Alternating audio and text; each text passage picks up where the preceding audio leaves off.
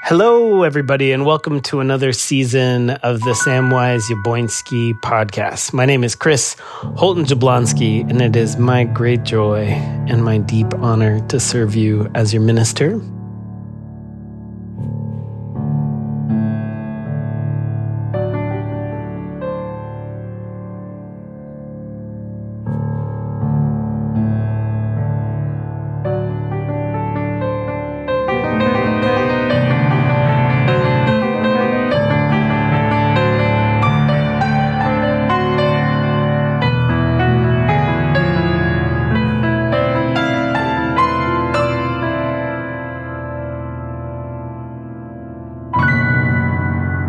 We have a very special beginning little teaser episode.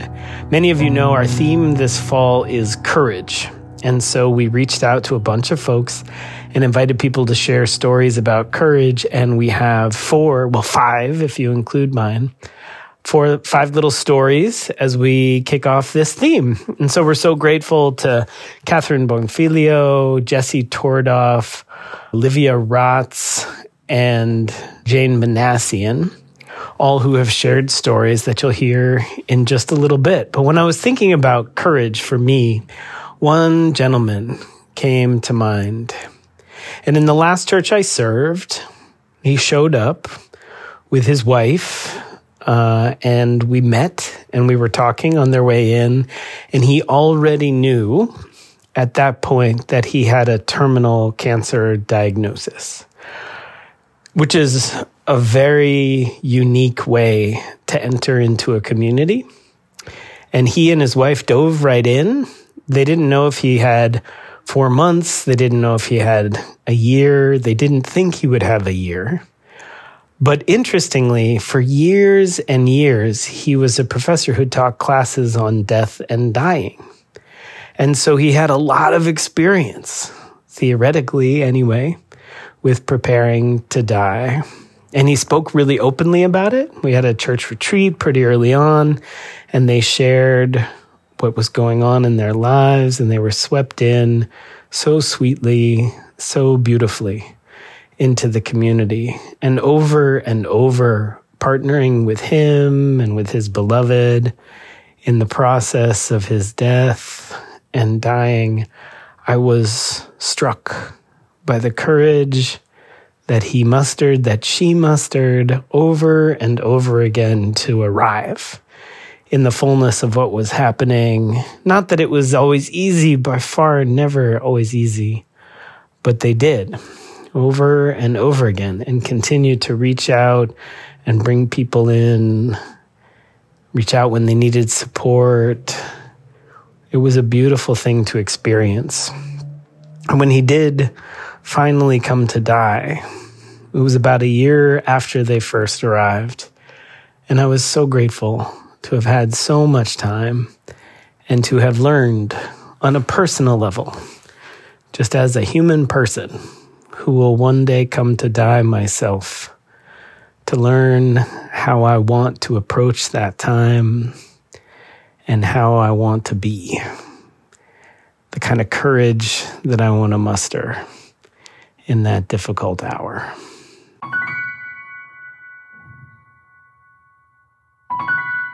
There are individuals who are adventuresome and fearless. They are often called courageous as they scale mountains or plumb the depth of the oceans.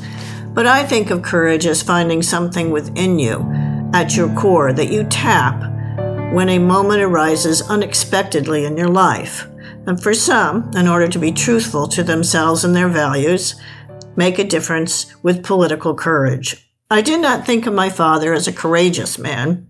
He was thoughtful and kind, a loving father whom we knew as not particularly athletic and occasionally very stubborn. We lived in a small town in Iowa of about 3,000 in the 1950s and 60s. For the kindergarten to 8th grade years, we had one school that we all attended. For high school, we boarded a bus to the nearby city, a college town, and attended public high school there. Our community paid a fee for each student to attend the city high school. In the last days at my junior high, the school district of the city decided that they wanted our town school district to merge with theirs and that they would no longer be accepting students by tuition. And so our town was turned upside down.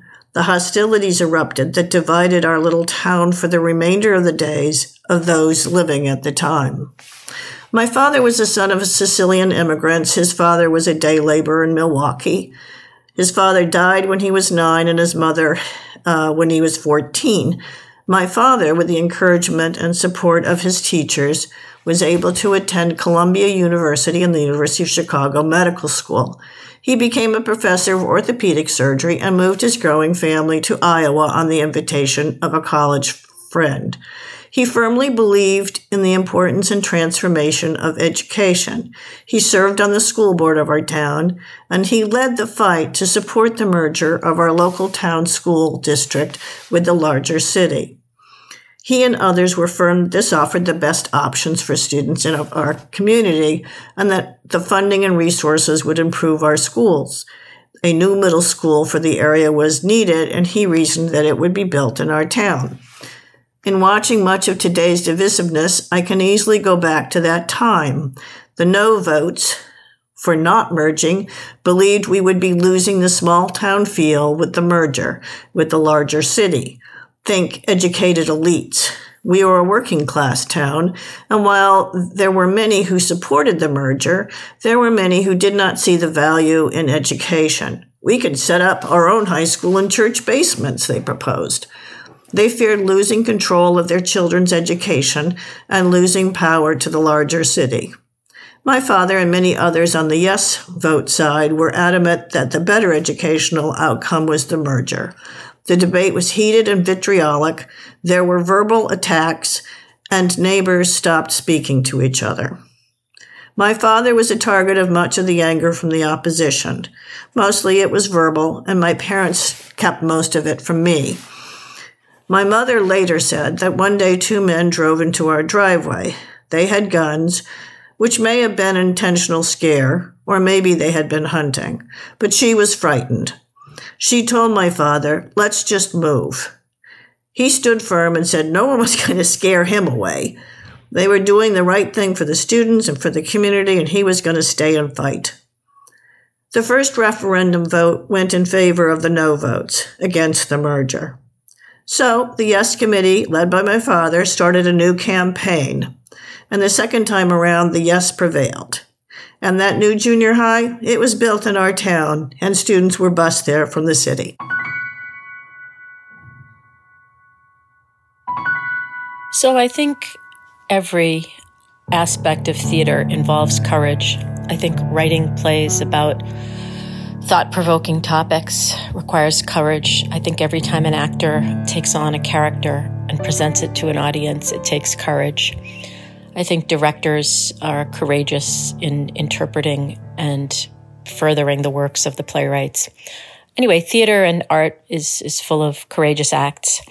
A few things my daughter has done come to mind. She's a professional actor and playwright, and she created 2 plays, which were pretty controversial. And I'm going to talk about the second one, which was called How to Load a Musket and was staged in New York about 2.5, 3 years ago.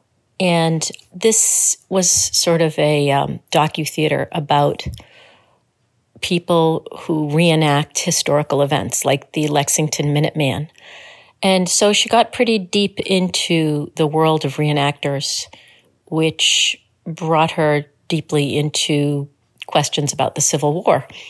And she not only interviewed and presented the words and stories of Lexington Minutemen, but she also traveled down south to Virginia, where there were some reenactments going on, and she interviewed Southerners about their feelings regarding the Civil War and its reenactment. And this was at a time when monuments started coming down and there was a lot of controversy about the meaning of the war.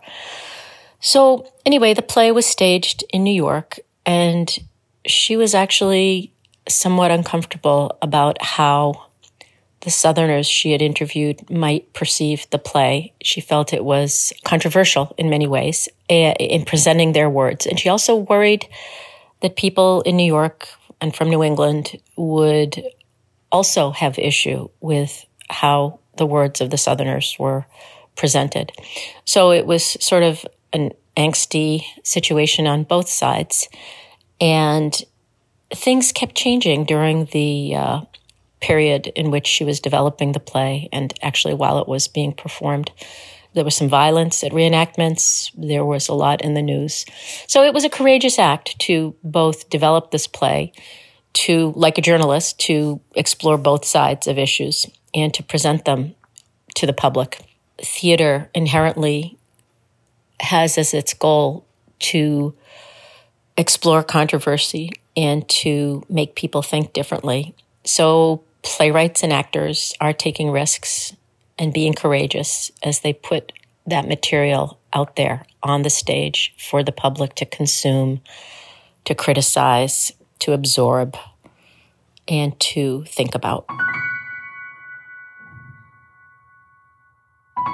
I've noticed there's stories of courage, both big and also very small, pretty much everywhere in science. And my brain went to the very big stories of my two of my favorite scientists. And excuse my horrendous French pronunciation, but they're Jacob and Monod. These guys were two brilliant scientists, and they actually discovered one of my favorite biological ideas, and that's the idea that gene expression can act kind of like logical electric circuits in some ways. So essentially, you can imagine, we all know DNA makes RNA makes proteins, but they kind of came up with this idea that those proteins could feed back to regulate the DNA themselves. So it works in this beautiful feedback loop. So they were actually, while doing all this crazy cool science, were in the French resistance, and they were fighting against the Nazis, and essentially risked everything, including deportation to concentration camps, which is about as scary as you can imagine. And they had many other these humanitarian efforts even after the war that they participated in. It's just incredible courage and bravery. And then just random facts, but Monod was actually also best friends with Camus, the writer. One time, the Gestapo were outside of Monod's lab, and they were trying to come in and take the documents that contained the name of resistance fighters. And he took these documents and he hid them inside the bone, the leg bone of a stuffed giraffe, which was inside of his lab. And it totally worked. They didn't find it, and everybody got away alive that day. So I think this is an example of true courage, a very big story happening among scientists, and also of a lot of ingenuity. But then I also think there's a lot of courage and bravery happening on a much smaller level in science too today. Ton of like micro courage events you see just working in the lab. So the one example that kind of came to my mind, which I saw a lot, if you could imagine you're a little baby undergrad, you're working for hours and hours to set up this big, fancy experiment, and there's a whole group of other people who are exhausted and have devoted all of their time to this one experiment. And you're working with equipment that costs twice what you would make in a year, if you're a graduate student. Then at the end of the day, let's say you work so hard on this, you realize you made a mistake, you forgot to add something, an enzyme, to the mix of enzymes that you're using. So once you realize this, you kind of have two choices. Either you can explain your mistake, which risks making yourself look super stupid, everyone's mad at you, you're letting down your coworkers, or you could just not tell anyone, no one would get mad at you, hope your mistake is ignored. But of course, at the risk of having disingenuous or bad science. So I'm very happy to say that I've found almost everyone I worked with takes that former path. And I think it takes a ton of courage to be honest in that moment and be honest that you've made a mistake, even when it's so inconvenient.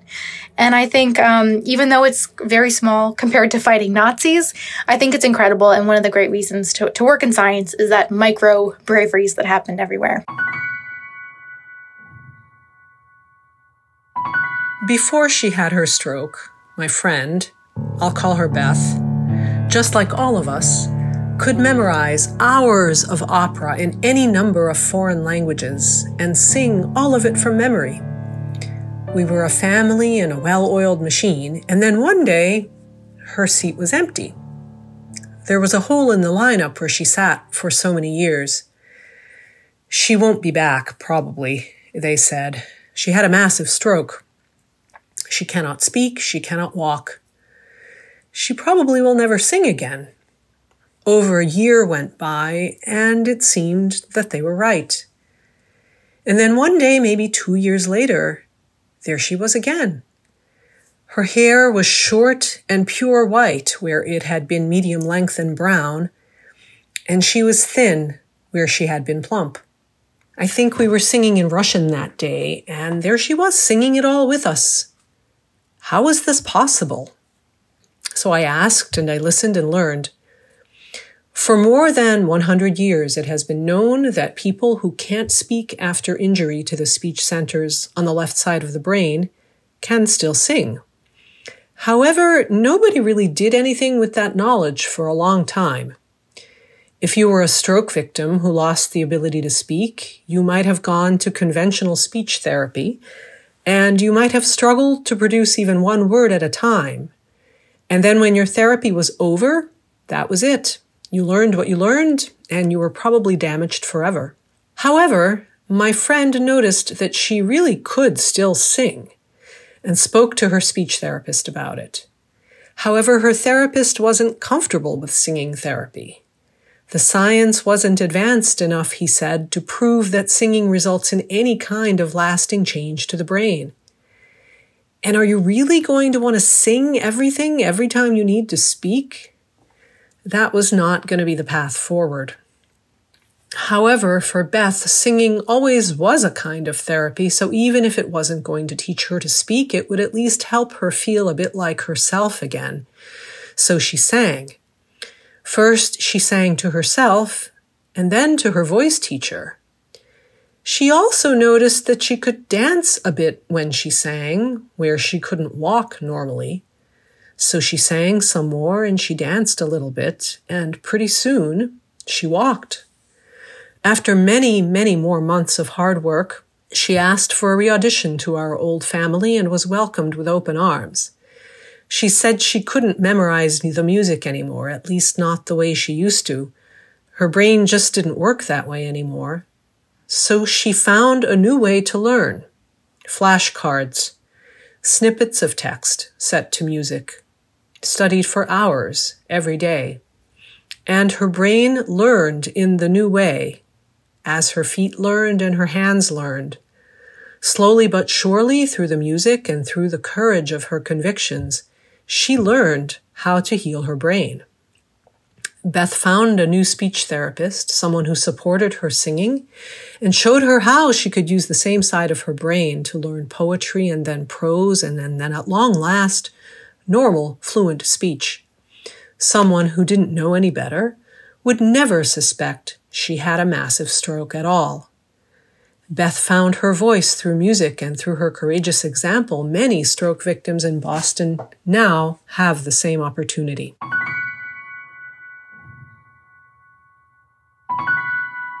There are individuals who are adventuresome and fearless. They are often called courageous as they scale mountains or plumb the depths of the ocean. I think of courage as finding something within you, at your core, that you tap when a moment arises unexpectedly in your life.